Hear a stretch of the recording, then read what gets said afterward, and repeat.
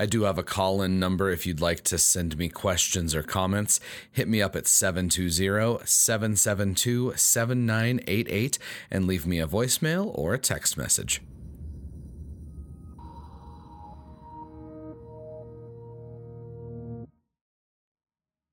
All right, liftoff and the clock has started. We choose to go to the moon in this decade and do the other things, not because they are easy, but because they are hard. Houston, Tranquility Base here. The Eagle has landed. Discovery, go at throttle up. And liftoff, the final liftoff of Atlantis on the shoulders of the space shuttle. America will continue the dream.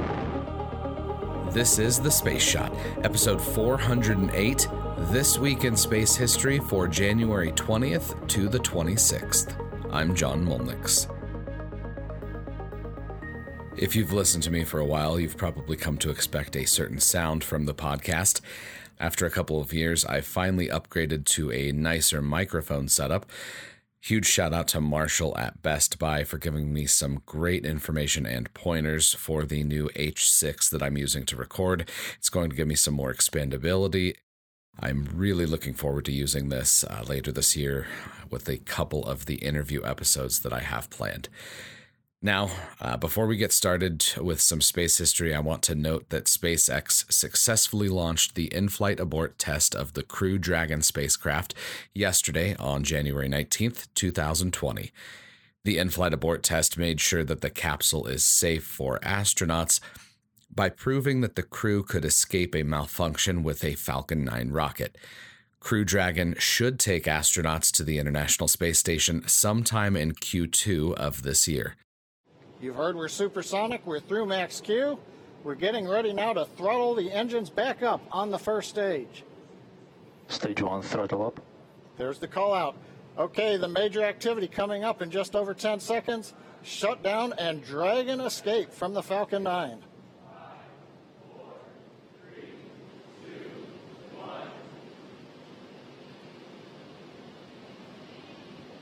Miko, Dragon launch escape initiated. Dragon's away. And you can hear some really loud cheering in the room. Okay, you just saw a bright flash there. It looks like that may be Falcon 9 breaking up. We've got some loud cheers here in Hawthorne. The folks that just watched live the Dragon separate. The next milestone we have coming up at 2 minutes, 25 seconds, we're expecting to see the trunk jettison. So that claw that connects the trunk to the capsule is going to separate, allowing Dragon to separate from the trunk. The Falcon 9 booster that launched Crew Dragon's in-flight abort was the Core B1046. This Falcon 9 booster launched a total of 4 times and landed 3. The 1046's first launch was in May of 2018. It launched again in August of 2018, and then in December of 2018, before its last launch yesterday. This Falcon 9 core broke up due to the extreme aerodynamic pressures experienced after the Crew Dragon capsule ignited its Super Draco thrusters to simulate a launch escape. Congratulations to SpaceX and NASA on reaching this milestone. We're just a few months away from seeing humans launch from the Cape once again.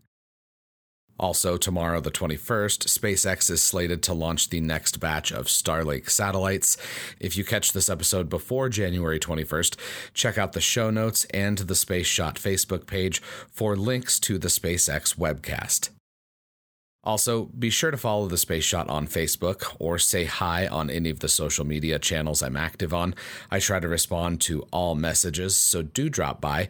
I'd love to hear where people are listening from. As my podcast metrics show, there are listeners in every state here in the United States and in over 80 countries worldwide. I'll catch all of you soon. The company Rocket Lab was scheduled to launch the second flight of its Electron rocket. This one was humorously named Still Testing on January 20th, 2018. The Electron rocket can deliver payloads of up to 225 kilograms or 496 pounds into a low Earth orbit. After dealing with some wayward boats that strayed into the launch area, the launch team entered a hold. If you've ever watched a rocket launch, a call for a hold is something you never want to hear, and it signifies either a delay for the launch or a scrub for the day. When preparing to restart the count for the Rocket Lab launch, two of their launch controllers had this humorous exchange. Flight VMS mission coord. Go ahead, VMS. Do you want any hold points? Say again. Do you want any hold points? I did get you. One more time. Do you want any hold points? As in, do you want to hold that T-minus 18 or 20? I never want to hold again. Rocket Lab ultimately scrubbed for the day, but they successfully launched their rocket on the 21st. I have got a Rocket Lab t-shirt with the "I never want to hold again" quote printed on it. It's a great SUVI for a fun webcast. Check out the short video clip from Rocket Lab in the show notes. It's where I got the audio for today's episode. Now we're going to head back to the 60s. Miss Sam, a female rhesus monkey, lifted off on a test flight on January 21st, 1960. This launch was focused on testing the Mercury capsule's launch escape system, a critical part of making sure that the capsule was human-rated. One of the benefits of a capsule design like the Mercury, Gemini, Apollo, and now the Crew Dragon and Starliner spacecraft is that they can abort during different times of the launch. The SpaceX Crew Dragon capsule has the ability to abort at any point of the flight, which gives it an extra margin of safety. I've talked about primates being sent into space before. You can check out episode 14 and 31 if you'd like to know more about some of the other monkey knots that have flown into space. We're going to stay in the 60s for this one. On January 22, 1968, a Saturn 1B rocket carried a lunar module into low Earth orbit as part of the Apollo 5 mission. There were some programming issues with the lunar module software, and the first firing of the lunar module descent engine lasted only 4 seconds. Thankfully, ground controllers were able to compensate for this error and continue with the simulated lunar landing sequences, which were performed with the lunar module while in Earth orbit. The lunar module tested the ascent propulsion system for the first time during this mission as well, which simulated a landing abort, something that thankfully never happened during the Apollo program. After successfully test firing the descent and ascent propulsion systems, the test was deemed a success. Both lunar module stages re-entered the atmosphere after expending all of their fuel. After researching the Apollo program for the past couple of years, the one thing that always strikes me and just leaves me in complete awe is the timeline of these flights. The rate of launches and the number of tests that were carried out in such a short time is just absolutely staggering. There were years of development time for the lunar module, but it's incredible that this spacecraft went from the first test flight to landing on the moon in about a year and a half. Somehow, I don't think that could be the case today. I'd love to be proven wrong for Artemis landing in the 2024 timeframe. Next up, we're going to head to the 90s with STS-42. On the morning of January 22, 1992, the Space Shuttle Discovery lifted off on an 8-day-long Space Lab mission with the first female Canadian astronaut. Roberta Bondar and 6 other astronauts on STS-42 split into red and blue shifts so they could perform experiments around the clock while on orbit. I'm linking to the post-flight video in the show notes. One of the parts about 8 minutes into the recap is the Speedo-looking goggles that were used as a possible eyewash solution for astronauts in orbit. Laboratories on the ground, science classrooms, and science facilities are often equipped with eyewash stations in case of an emergency. Thankfully, I don't think there's ever been the need to use an emergency eyewash station in orbit. Next up, we head to Mir. On the night of January 22, 1998, the Space Shuttle Endeavour launched on a shuttle Mir mission. STS-89 was the penultimate mission to the Russian space station. The shuttle flights to the Mir station helped American astronauts gain long-term spaceflight experience before the launch of the International Space Station. These flights also helped with the cooperation between the United States and Russia on joint spaceflight activities. Shuttle missions carried a variety of science experiments in the mid-deck of the shuttle and the Space Lab module. STS-89 was no exception. One of the experiments that caught my eyes during this flight was the intravehicular radiation environment measurements. This instrument examined radiation inside the shuttle and studied the effects of the South Atlantic anomaly on the spacecraft. The South Atlantic anomaly is a region of space in low Earth orbit where Earth's Van Allen radiation belts dip closer to the surface of our planet over much of South America and the South Atlantic. The Van Allen belts store energetic particles from the solar wind, and because the belts dip to a lower altitude in the South Atlantic, spacecraft that pass through this region experience an increase in energetic particles. Astronauts that pass through this region report seeing, quote, shooting stars or light flashes. This visual phenomena was also perceived by Apollo astronauts, specifically flashes of lights that astronauts can see even when they close their eyes. These flashes are caused by cosmic rays, so an astronaut's eyes are perceiving cosmic rays, which is pretty wild. I'm linking to an article by Nancy Atkinson on Universe Today that goes into this topic in way more detail. On January 23, 1970, the ITOS, or Improved TIROS operational satellite, was launched along with the Oscar V satellite. TIROS, or the Television Infrared Observation Satellites, were part of a series of early weather satellites launched by the United States in the 1960s. ITOS-1 was a second-generation sun-synchronous meteorological satellite that observed Earth in infrared and visual wavelengths. I've talked about weather satellites before, all the way back in episode 3, believe it or not, and even the last episode, number 407. The other satellite that launched on January 23, 1970 was the Oscar V amateur radio satellite. This small battery-powered spacecraft transmitted, quote, battery conditions, spacecraft temperatures, and horizon sensor responses. Amateur radio operators in over 25 countries made contact with this spacecraft over its short month-and-a-half life. I've talked about Oscar 1 back in episode 212. Oscar 1 was the first amateur satellite launched into space all the way back in 1961. Now we're going to head back to the 80s. Let's step back 34 years to January 24th, 1986. On that day, Voyager 2 made history when it passed by Uranus, the first and so far only time a spacecraft has visited this ice giant. The courses of Voyager 2 and its sister mission Voyager 1 were made possible because of a unique planetary alignment that occurs once every 175 years.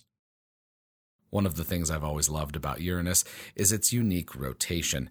It appears to spin on its side, since it rotates at about a 90-degree angle from its orbital plane. Studies of Uranus have been difficult because of how far out it is in our solar system. Uranus was the second to last planet that Voyager 2 passed on its planetary mission.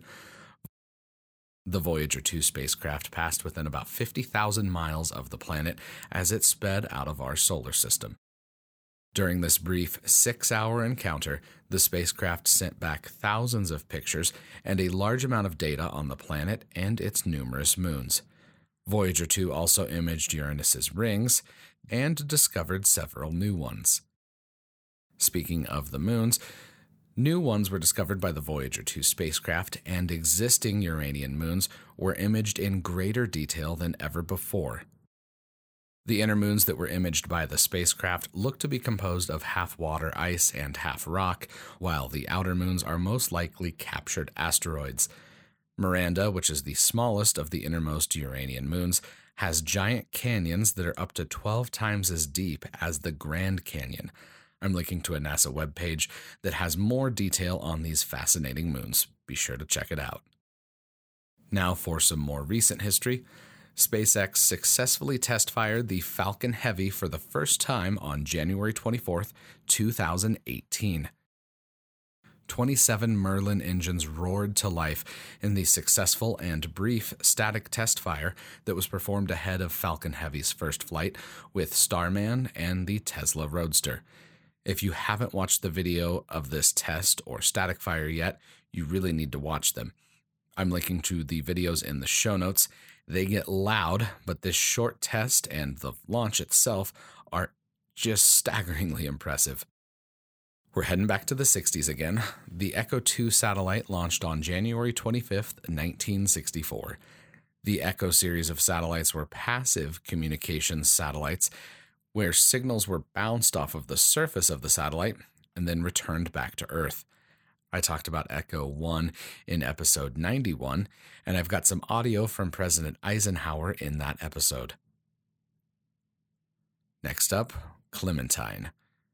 When you think about a mission to the moon or an asteroid, you probably don't have the Ballistic Missile Defense Organization, or part of the Department of Defense, on the top of your mind.